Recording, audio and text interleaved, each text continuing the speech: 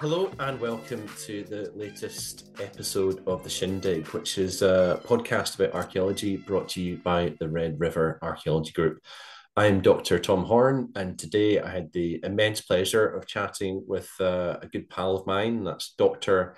Emma Brownlee from the University of Cambridge. And Emma's the Ottilie Hancock Research Fellow in Archaeology at Girton College, Cambridge, and a MacDonald Institute for Archaeological Research Fellow. She did her PhD in burial practices, a study of cultural and religious cohesion of early medieval Europe.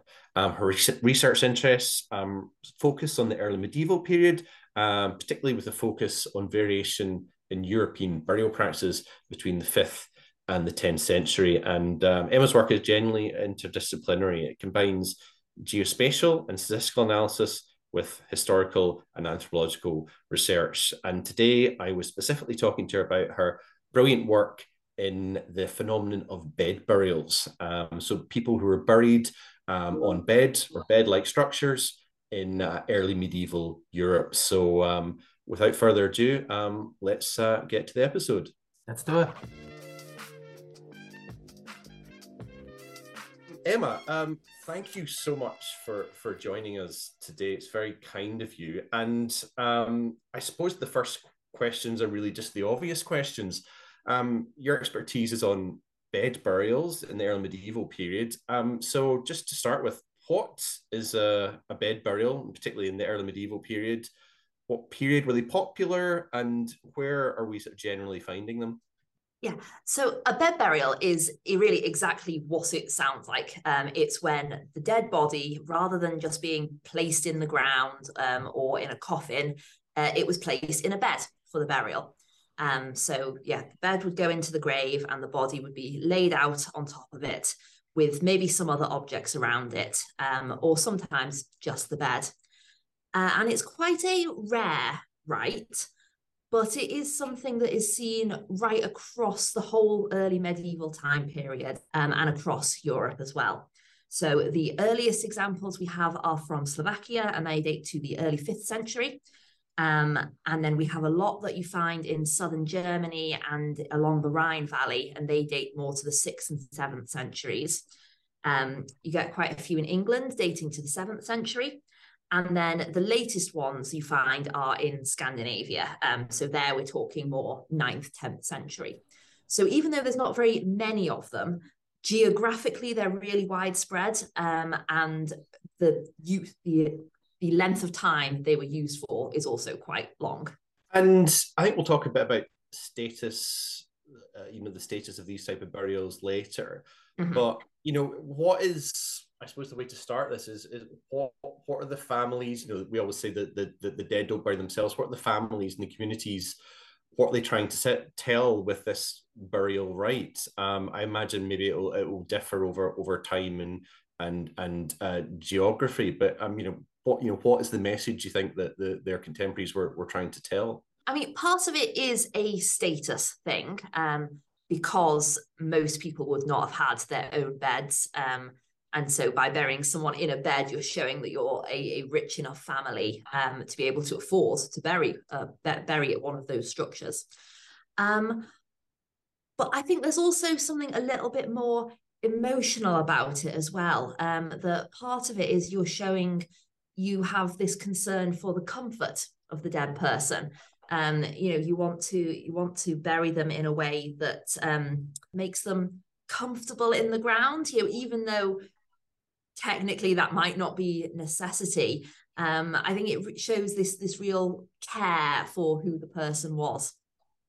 And is, in terms of, are we talking about, are there kind of pillows? I think that's something that you hear about, and presumably that's mainly just with some survivals and very rare instances of the fabric. Maybe perhaps if they're feather pillows, are we talking also about a sort of duvets, or is growing up in Glasgow, the continental quilts, sort of sheets? Are there mattresses? In terms of comfort, what are we looking at in the structure of the bed? Yeah, it can be quite difficult to see that because, of course, it depends on the preservation conditions. So there's some cases where it seems like they were just laid in the bed without very much else, but maybe we just can't see what was there. But there's some great examples, particularly from the Scandinavian ones, where you have people lying on mattresses. And so we can see in the ground these layers of leather and then layers of feathers and then another layer of leather. It's all sort of compressed in the ground, but you can see that that was once a mattress. And actually from the burials at Valskerda, so the big ship cemetery there, the ships that have evidence for beds, they are just mattresses, but we can see that the dead body was laid out on a mattress. So, it's a slightly different message there if you haven't got the frame, if you haven't got that high status object, but that message of comfort is still very much there. So there's definitely a language of comfort, basically, that's coming through. But for those ones, and we'll talk a bit about the famous Scandinavian ones perhaps a bit later, but in terms of just for the sheer size of it, if you're not just putting somebody into the smallest possible grave cut, what sort of investment do you get from out with the bed? And we'll talk about the grave goods that accompany many of these burials as well. The substructure we're talking, does it have to be a mound then, essentially, if you're in a bed burial? Is there a lot of investment in that aspect of the rite? It doesn't have to be a mound, but it often is. And it's often quite a big chamber grave as well. So they will dig a space that is much bigger than is necessary just to put the bed in, partially so they can put lots of other objects in along with it. And I mean, some of them are just very simple cuts in the ground, where you just put the bed and there's no sign of a mound. But lots of them do have that extra level of investment, that even once the grave is covered up, they go out of their way to mark it as being a special grave by building the mound over it. And I suppose that leads on into, again, just returning to that question of status. I mean, what do we infer from these structures, the addition of a bed? Because I imagine you'll tell me that beds are, I think you go into more detail saying that they're quite rare to have in the early medieval period. So you just tell us a bit more about the status, and then maybe also a little bit about anything to do with gender splits and sort of age range. Do we also have children, for example? So could you just go into a little bit about the people that are buried in these? Yeah, so having your own bed in the early medieval period is probably quite an unusual thing. They don't survive well in the archaeological record always, so we don't have as much evidence as we might like for it. But we think a lot of people would have slept on mats, on blankets, maybe sort of structures built into the side of the house. So having your own bed frame just for yourself, that it takes a lot of skill to make that sort of frame. There's the value of the wood and the craftsmanship involved. So that is a high status thing. In terms of the types of people who are being buried in beds, it's a real range.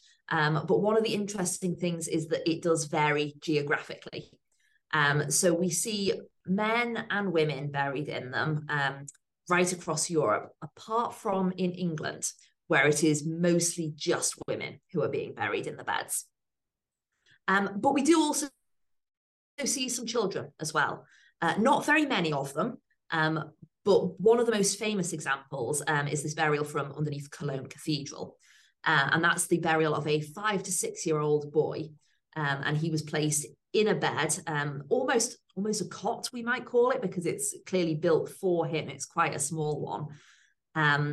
And so, he's under the cathedral, and with quite a lot of objects with him. So a very, very high status burial. But interestingly, we don't really see those children's burials in England again. So England is looking quite different to the rest of the continent based on who is being given burial in a bed. And again, because I'm clearly obsessed with the beds themselves, says a lot about me as an archaeologist, perhaps, than the people.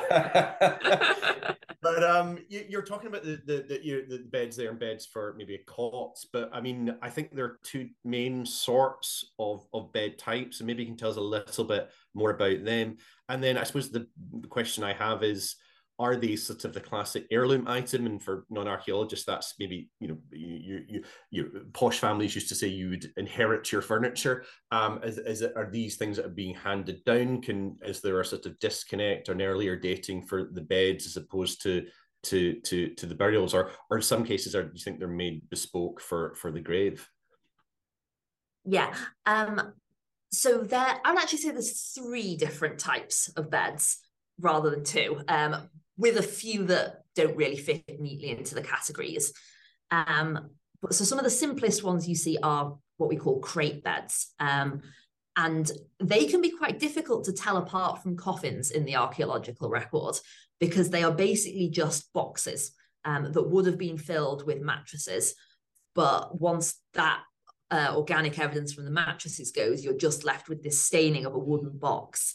And telling that apart from a coffin, if you haven't got great preservation conditions, that can be quite tricky to do. And then you've got what we call baluster beds, which is like a step up from the crate beds. So they are quite a bit fancier. There's more work that's gone into decorating them. So they've got turned elements, these little decorative balusters along the side that have been turned on a lathe. But they function quite similar to the crate ones in that they are kind of boxy and you put the mattresses in them. And then we have the English ones, which look different again. So our evidence from England is a little bit different to the continent because where we have continental beds, we know about them because you have excellent organic preservation. And so you actually have the wooden bed frames preserved. And in England, we don't have that. We don't have any preserved bed frames. But what we do have are these really distinctive metal fittings that we know came from beds. So you get little iron cleats, which were used to hold the sides of the bed together. And then you get these things called eyelets, which are like little loops. And they would have been used in the bed to support the mattress. So you'd have a series of these little loops down each side, and then you'd string some fabric between them, and that would hold up the mattress. And you also get headboard stays, so curved bits of metal that would have been used to prop up the headboard for the bed. And none of the continental ones have any of those sorts of metal fittings. So the continental ones are just more the box style. And I guess the English ones look a little bit more like what we would think of as a bed nowadays. What was the second part of that question? You asked me something else, didn't you? Yes. So do you get the sense, or that where you get the evidence, and I appreciate that it's fairly rare, that these are sort of heirloom items or they're made bespoke for the grave? So a lot of people have argued that they must have been made specifically for the grave because they're really narrow. So I think the narrowest one is about 40 centimeters wide. And if you think of trying to sleep in a bed that's 40 centimeters wide, you maybe wouldn't think that was the most comfortable thing to do. But then you have evidence from others that show that they've been repaired over time or that they've been modified in some way to fit into the grave. So the boys' bed in Cologne Cathedral, that actually had the legs of it sawn off before it was put in the grave. And you'd think if you were building something specifically for funerary purposes, then you'd be able to make it fit. So some of the English ones as well, you can see the way they've been repaired to where extra cleats have been added over time. And some of them have also been dismantled before putting them in the grave. And again, I think that's probably to do with them not quite fitting in the hole that has been dug. But suggests that, yeah, these were used over a longer period of time. And yeah, because they are high status objects, it's something that you would end up passing down through the family line, I think. And that's, I mean, as a Viking archaeologist, makes you think, a little bit about, again, more about the people, because I can remember, you'll probably know the Scar boat burial, where I think there's a male, there's an elderly female, and maybe a young child in there as well. But I think his legs have been broken to sort of fit him into essentially this sort of bed. So they can be quite brutal in the early medieval period. If you don't fit, they will make you sort of fit. But this is, I mean, the interesting part, I think, reading about your research was this idea, the sort of that you get in Victorian, Edwardian headstones. You see not dead, only sleeping, and you discuss it in your latest article that they're are they're not really deathbeds, but they're sort of they're comfortable spaces where you're lying to await the resurrection. Is that a correct characterization? Yeah, and it's almost like one of the things you're trying to get across with the bed is that continuation of life.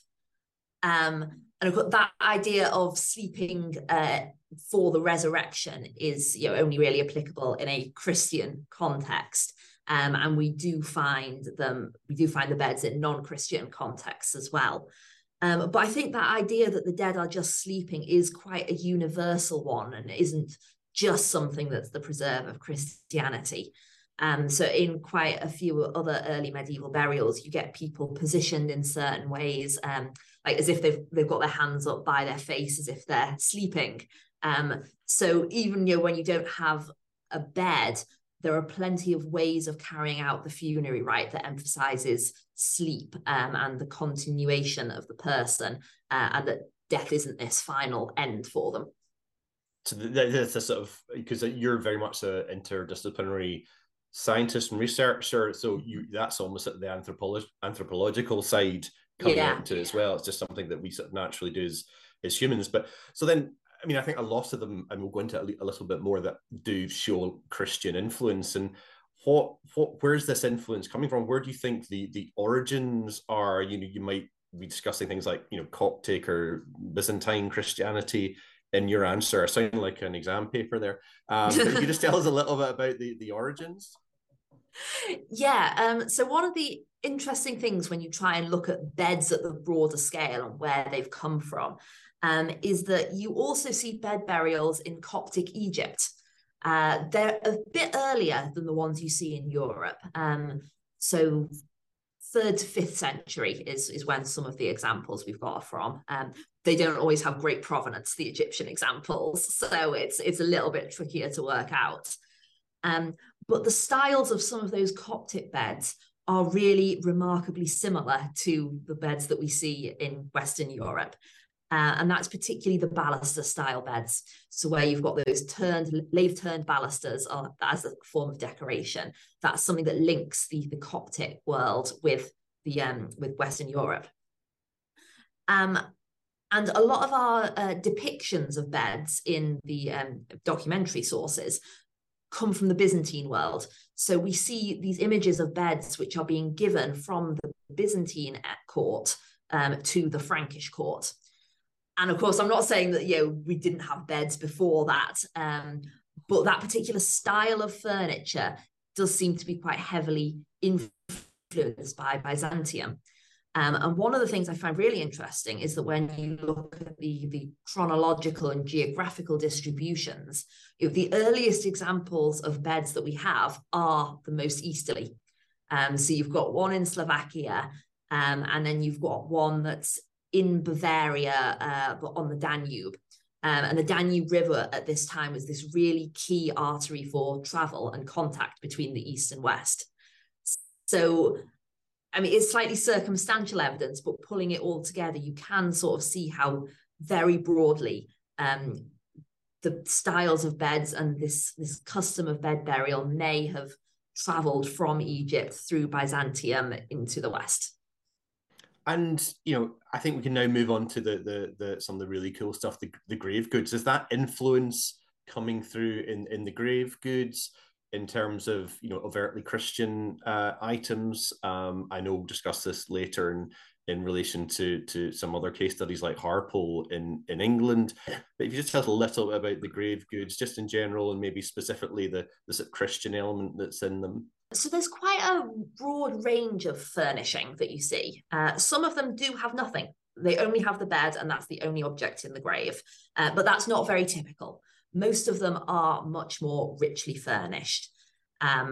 So yeah, we could go back to the Cologne Cathedral example again, because it's one of the most iconic ones. And the little boy who was buried in that grave, he had this range of weapons with him, some of which were adult weapons, so he probably couldn't have used them, but some of them were child-sized weapons. So he has a helmet, a sword, a spear, and he also had a load of food offerings with him, like nuts and dates and things like that, as well as glass vessels, and other containers, bronze basins, things like that. But it's the Christian style objects that you find in some graves have attracted a lot of attention. And this is more the case in an English context than it is elsewhere. So some of the most famous English examples have crosses within the grave. So we could talk about the Trumpington bed burial, which is one I'm very familiar with because it's from just outside of Cambridge, where I'm based. And it's a very small object. It's only 2 or 3 centimeters diameter, but it's this beautiful gold and garnet cloisonné cross. So very finely made, really high status, really beautiful.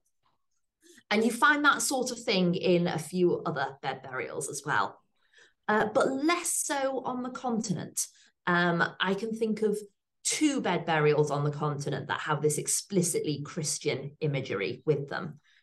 One of them is a grave that has a gold foil cross in it. So not quite as nice as some of the English crosses. It's quite a lot more, it's a lot more fragile, and probably was made for the grave because it's very, very thin gold. It wouldn't last very long if you were wearing it. And the other continental example with Christian style grave goods is from a place called Pfahlheim Renweg. And the only object in the grave other than the bed was this chest that had images of angels carved on the side. So there's those few with Christian imagery, but quite a lot of them have the range of objects that you would expect to find in any high status, rich early medieval grave. And this is it, isn't it? I think you cover it again in your research. It's in this sort of, it's a syncretic period. I remember studying sort of Gregory of Tours, and that period he's talking about sort of, sort of 6th century Gaul, when people are still experimenting with Christianity, to put it in that sense. So grave goods are still part of even Christian rites, at least in the earlier part of the period you study. Is that correct? Yeah, absolutely. There's no sign in that 7th, 8th century, really, that Christianity has a problem with grave goods, or even that they're that interested in how people are being buried. It's not something that the church at that point felt the need to really stamp their control on. So you still get that continuation of earlier customs, even if they're starting to bring some Christian imagery into it. Could you give just us and the listeners a sketch of the picture relating to bed burials in England in the early medieval period? Yeah, so there are around 18 or 19 examples of these bed burials, depending on what you count as a definite versus a possible bed burial. And as I was saying before, they really stand out because they all date to the 7th century, these burials in England. They are all burials of women. And they're of quite a distinct style of bed when you compare them to the broader corpus of beds that we have. So there's a particular little concentration of them in the sort of Cambridgeshire, East Anglian area. And then there's another concentration in the southwest, sort of around Wiltshire. And then there's a couple of other examples dotted around the place, like there's one up in Derbyshire, there's one in Yorkshire, but mostly they seem to be this southern phenomenon. So if I'm a German researcher, I've looked at the concentrations in Bavaria and Rhineland and elsewhere in central continental Europe.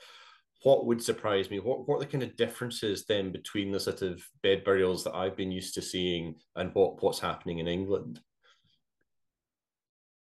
So I think you'd be surprised by just the difference in the level of evidence. If you're looking at the continental ones, you are dealing with what is very recognizably a bed frame. Whereas when you're looking at the English ones, you're looking at these little small bits of metal that are being found in graves. And then you've got to try and reconstruct that into what it would have looked like. It's not always easy to see, just because our organic preservation conditions are not quite as good as they are with some of the continental cemeteries. And just a little bit of background on that is the soil just sort of more acidic? What are the sort of just the sort of scientific reasons behind that? Yeah, it's to do with acidic soils and drier soils as well. So probably one of the more famous German sites is a site called Oberflacht. And we've got 21 bed burials just from that one single site in southern Germany. And that's because the ground is really waterlogged. And it just so happens that in England, we haven't got cemeteries in those sorts of waterlogged conditions that would allow the wood to preserve. I mean, maybe there's still some out there to find. That would be really, really great. But Ah, at the moment, we don't have any. but that's the thing. You say you get this wonderful opportunity to sort of be a detective, and so tell us a little bit more about these metal fittings that survive, and just I mean there won't be a typical early medieval bed burial in England, but just give us maybe an impression of again if you found one tomorrow. What the kind of what would you find in terms of the metal fittings and what type of bed would it sort of most likely be compared to the examples that we have at the moment? So typically you have a series of little metal cleats, which are basically little rectangular pieces of iron that will go down the sides of the grave. And they would have been the bits that we used to hold the various planks of wood together that made the bed. And then within that, so you have the row of cleats, and then within that you might have a row of eyelets. So little hoops of iron would have been used to support the base of the bed. And then at the head end, you might find two of these long curved strips of iron, and they were used to prop up the headboard for the bed. And the Sometimes, different and sorry, just saying the difference yeah, then is the cleats. The cleats are there to support. I think I read that the difference is it's the base of the beds that's quite a big difference between the sort of different bed burials. yeah. So with a lot of the continental ones, you have solid wooden bases, so it's almost like a trough that you fill it up with the bedding. Whereas the English ones have these series of eyelets along the base. So only the sides of the bed would have been wooden. And then the eyelets are used to create this lattice-like base. So you thread fabric across the base of the bed from side to side. And it would have created, I think, a more comfortable bed than maybe the wooden base ones. And okay, so you've described very well this idea of what the beds might look like. You're sort of lying, you're almost suspended. It's comfortable for the living and presumably for the dead. And we've talked about the Christian elements earlier in this. What are we then finding in the graves that are just the grave goods anyway in England specifically, and just maybe any of the highlights in terms of because I think some of the stuff that's buried with them are incredible sort of examples of Christian artwork. Mm-hmm. Yeah, so because these bed burials date to the 7th century, they're dating to a period when gravegoods use generally is in decline. So fewer and fewer people have objects in their graves. And when they do, it tends to be quite simple things. So things like knives, things like buckles, your basic dress accessories. And this is one of the reasons why the bed burials stand out, because they have much richer material with them. They still don't have a large number of objects necessarily, not, at least not the ones in England. But the objects that they do have are high quality. So if we think of the Trumpington bed burial, she doesn't have very much with her, and she's got a knife, but she also has this beautiful little golden garnet cloisonne cross. And so that's a technique where you cut little bits of garnets and set them in gold. If you think of some of the objects from Sutton Hoo, so the shoulder clasps from Sutton Hoo, that's a cloisonne style. It's quite technical, it's quite fiddly to do, especially if you're working on a very small scale. Yeah, The yeah. Trumpington woman, as well as this cross, she also has a pair of linked pins. So again, gold, again, garnet, very finely made. And they would probably have been used to pin a veil to her head. So we can get a little bit of a sense from that of how she was dressed more generally. And that's maybe just a little bit here examples of clothing. Now, as an archaeologist, a lot of clothing survivals that you get will be mineralized, basically where the metal has sort of oxidized in the grave. And if it's in contact with material, sometimes you'll get little sort of ghostly impressions, and you can figure out maybe the type, if it's a silk or a wool, or the quality of either of them in terms of weaving. In terms of clothing, what other, I mean, because sometimes with dress fittings you can get, so you can get an idea, as you're saying, the sort of style of clothes. What clothes are these, I say, generally women in 7th century England being buried with in these bed burials, as far as you can tell? Yeah, that is a little bit difficult actually, because in this period, women aren't being buried with the sorts of brooches that they were in the earlier periods. And it's those brooches that are really important for helping to distinguish the different fabrics that they're buried with. So if you have someone like Trumpington, where she's only really got the gold objects in her grave, though, because gold is quite an inert metal, and that's one of the reasons why it's so valuable, is that it doesn't decay and it doesn't rust. So you don't pick up the fabric impressions on them in quite the same way. I think the only way of doing that would, for the Trumpington woman at least, would be her knife. Although I cannot remember off the top of my head if there are fabric impressions on that particular knife. So it's a little bit difficult to do for the 7th century burials, actually. It betrays my Vikingists part of my of my life. I assume everything has just got fabric impressions on the many brooches that everybody is wearing. Yeah. But that's well, yeah. The metal fittings on the beds, they don't have so much the clothing on them, but you can see imprints from the mattresses and the blankets and the fabrics that would have made up the bedding. So you can see the imprints on those objects, just not so much on the dress accessories, because the dress accessories aren't really there. That's good to know. But maybe I think you'll tell us a wee bit more about the context of these burials, that we can maybe have an idea of what these women would have been wearing. But before we go on to that, and I know you've looked at the work of Dr. Sam Leggett, who's I know well as well, and Dr. Alice Rose. And you're now looking, if in the few instances where in Europe as well as in England, where you have survival, sometimes it's just bits of teeth, as we'll discover. This more scientific analysis of the bodies, isotopic analysis, and maybe just, and again, it sounds like an exam, but in your answer, maybe talk about what this tells us about the origins and the mobility of the women that are in specifically the graves in England. Mm-hmm. So something I'm working on at the moment with Sam Leggett and Alice Rose is this isotopic analysis of some of the bed burials. So they are very much the isotope specialists, and I am here to provide the broader archaeological context. But what they have done is look at isotopes from 3 of these bed burials. So the Trumpington one, and 2 burials from Edix Hill, which is another site that's near Cambridge. So we've got a little Cambridgeshire cluster. And they have looked at the oxygen and the strontium isotopes in the teeth of these women. So broadly speaking, oxygen tells you about the climate that someone grew up in. So whether or not they were in a colder climate or a hotter climate.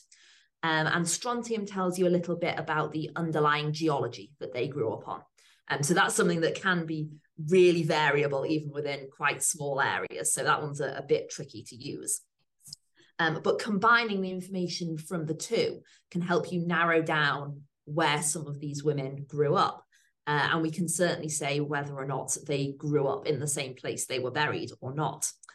And what's really interesting is that the 3 women that they have sampled, none of them grew up in anywhere in the British Isles. So if the oxygen in particular tells us that they were all coming from a colder climate, which could theoretically be Scandinavia, but it could also be more Central Europe. So sort of Alpine regions is also a possibility. It's very difficult to narrow it down for certain where someone's from, but you can start to get a sense of that. So I think this is now your sort of big reveal, big finale. Then bringing together the evidence of the beds themselves, the grave goods or not, and this isotopic analysis that your colleagues are looking at specifically. What have you discovered about the sort of mobility of these women, and particularly with the Christian element in there? I think your thesis is it's maybe very, very closely linked to the spread of Christianity in Anglo-Saxon England.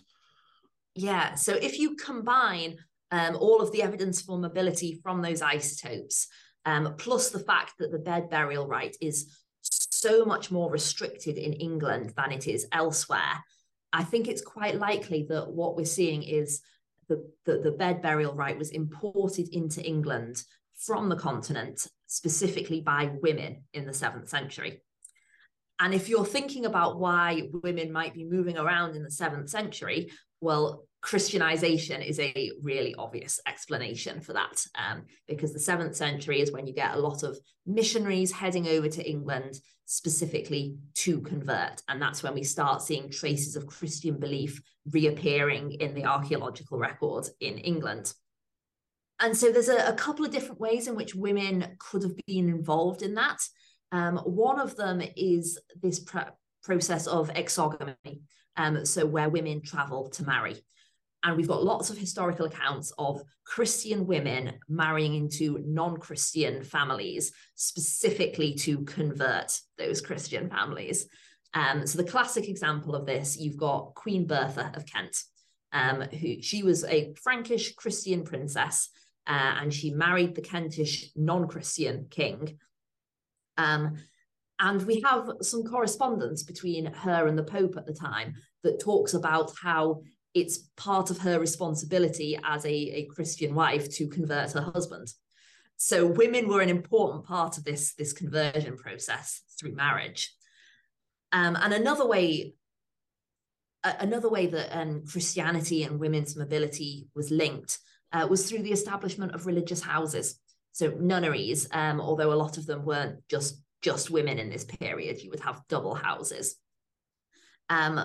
But you would have the mother houses in France, in Francia, who would send over abbesses and nuns to help establish religious foundations in the newly Christianized England. So that provided a means of women moving around as well. And so I don't want to say that every woman who's buried in a bed in England was probably a migrant, because we don't have evidence for that. But I think there is good evidence that it was imported in this very specific context, and so could have been taken up by the rest of the English population, and acquire these connotations of Christianity and of femininity that bed burials elsewhere just don't have. Fantastic. And this then, so it must have been manna from heaven then when the Harpole discovery was made. And I'll let you talk about it because you've actually been interviewed by the Washington Post about it in your role of expert in bed burials. So you can just tell us a little about people. Our listeners might have heard of the Harpole treasure. So if you just tell us a little bit about everything to do with that, as much as you know, and specifically, potentially as a bed burial with a fantastic grave good as well. Mm-hmm. So in some ways, it's a little bit frustrating because, I've just finished writing this great paper about bed burials. And then 6 months later, the best example of a bed burial anywhere in England is excavated. And I can't include it because I've already finished that paper. So it was excavated as part of this construction project. So it's development-led archaeology, and it was the Museum of London Archaeology, MOLA, that unit, that excavated this particular site. And it's still quite early days, so there's still a lot of analysis still to be done on it. But the objects in the grave, I was talking about how some of the other bed burials are high status. This is like a whole nother level. So she was buried with an incredibly elaborate necklace. The central pendant was golden garnet cloisonné, but it looks like it's been reused from a book. So originally it would have been a book clasp that has then been broken down, and this part of the clasp that has a cross on it has been suspended from the necklace. And then surrounding that clasp, you've got some 4th century Roman coins. You've got various other inset gemstones. So even just one of those pendants on its own would be an impressive necklace, but you've got a whole string of them together. And then the other particularly impressive grave good is this silver cross, possibly a processional cross, so the sort of thing that you might have carried through a church. It's very fragile. It was actually block lifted from the excavation and is still being excavated out of that soil block in the laboratory because it's quite fragile. So we don't completely know what it looks like yet, but it's about 30 centimeters tall. And right at the center of it is a huge garnet set into the middle of it. And then around the edges, you have these silver faces that have been attached as well. So it's a really elaborate multi-part object, would presumably have taken quite a bit of skill to make and been very visually impressive. And because analysis is still ongoing, we can't say too much yet about what sort of bed it is. And they've lifted blocks of soil that are still being excavated, but it's looking like there are some bed fittings in there. So Mola are reasonably confident that this is another bed burial, even if we've still got lots of things we need to work out about it. I mean, as Emma says there, that's always the way. The good stuff is found. It can be like a day after you sent off a proofs or something like that. Or it's the archaeology in the way that the internet and knows when to break down if you're trying to record a podcast. The archaeology knows that somebody's writing a paper about it, and then it just waits until slightly too late in that process. So that's a very good insight into a world of, you might spend a decade or more the work of a paper and getting it published. And then, a week after it goes out, they find something like this. So you're equally delighted and frustrated. I think is the way to think of it. And I suppose just to really to finish up, and you can tell us a wee bit more about what you're doing next. But what's your sort of favourite, either bed burial or just aspect of one? Maybe it's a find, maybe it's just a narrative that a find tells. Could you just maybe just tell us essentially your favorite sort of piece of research that you've encountered while studying this? Yeah, I would say my favorite bed burial is the Trumpington one. Which is partially because it's really close to home. I can pop down the road to the Ark and Anth Museum in the Cambridge city centre and I can see the objects in it. But that was also my first introduction to this topic. So I remember sitting in an undergraduate lecture back in 2012, and it was Catherine Hills who was delivering this lecture, and she put up this photo of the bed burial and the little cross being excavated out of it. And she said, "Oh, I saw this yesterday." So that was where I got that sense of of the sorts of discoveries that are always happening, and how that can then instantly be brought into this broader narrative about women in early medieval England. That's a special one, more for personal reasons rather than the bed itself. But that one. I think that's great. I think we all, as archaeologists and historians and just people just generally interested in the past, there's always that one moment that sets you off on the thing in which you're interested in. It might just be somebody saying something that you just haven't thought of before.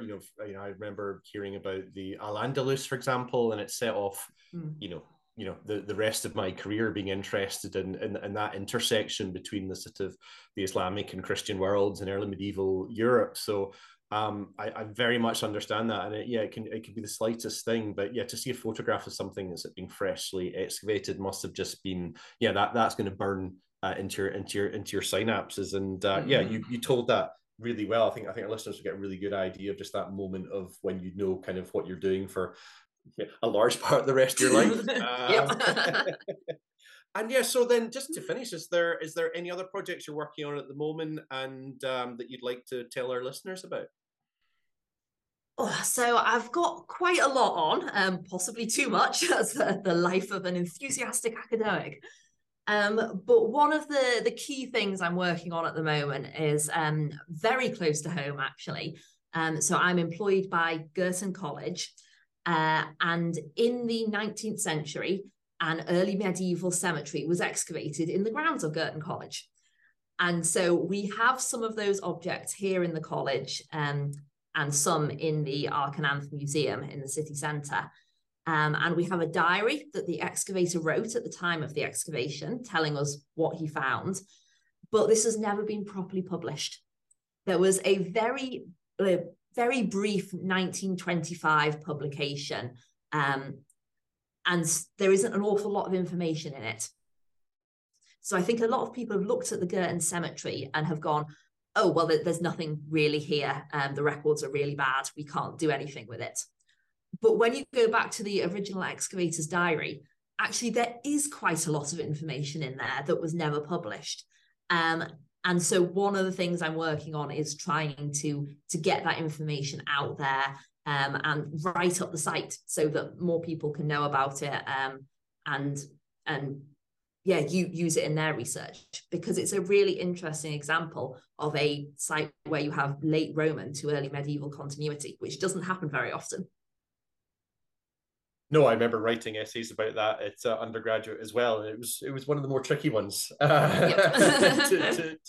Everything's ambiguous essentially, and it might go down to whether someone maintains drains in one town for 20 years after the Romans have supposedly left, and you've got to base an entire century of figuring out what happened on that. So that's fantastic, and we'll look forward to that. And people can find you if they search for your name on Twitter, and you've got a really good personal webpage at university as well. So just watch this space basically, and it just remains for me to say thank you very much for your time. And I really did enjoy reading. I mean, I read your paper twice, which is we're old friends. That's something I never thought I'd do or say or admit to. But it was absolutely fascinating, and just how one particular burial rite, one type of archaeology can begin to tell this amazing narrative of an entire century and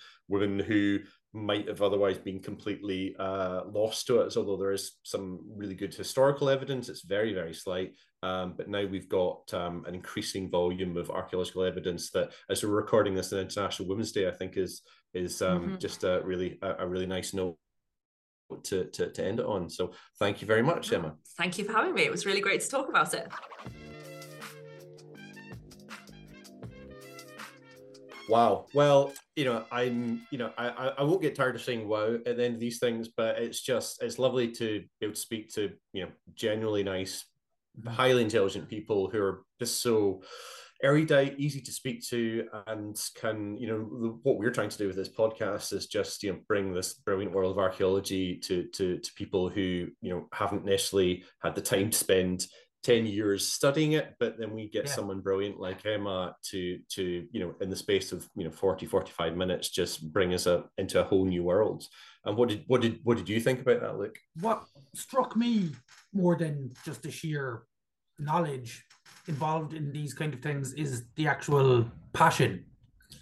Like yourself and Emma talking about this, you both clearly care an awful lot about this, and it strikes me actually with a lot of these conversations that we're having that like archaeology doesn't seem like it's a job to a lot of you. It seems to be a passion, really. And I kind of get the impression that, and I don't want to tell your bosses this, but I get the impression you'd do this even if you weren't being paid.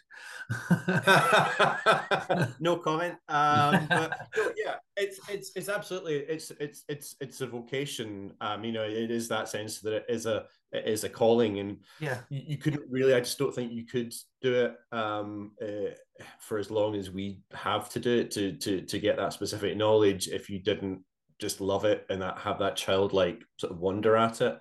And yeah, today I got that. There's always something I find, I mean, it'd be interesting to hear what you have to say as well. There's always one bit, and it could be at the beginning or the summary of a podcast. And I think it was just this idea of comfort. It was the word of comfort that you just got this. I really got that sense of the moment of the family and the community who are burying this person wanted them to be comfortable. And I think that's one of these things that, a brilliant archaeologist, historian can tell you, and it just strips away the centuries. And you can sort of say, can you're at the graveside and you think, right, okay, I see what's happening. And I don't know if that was the same for you. Absolutely. It's the human story of it. It's what makes it about people, really, which is, I suppose, where the empathy and understanding of something like this is.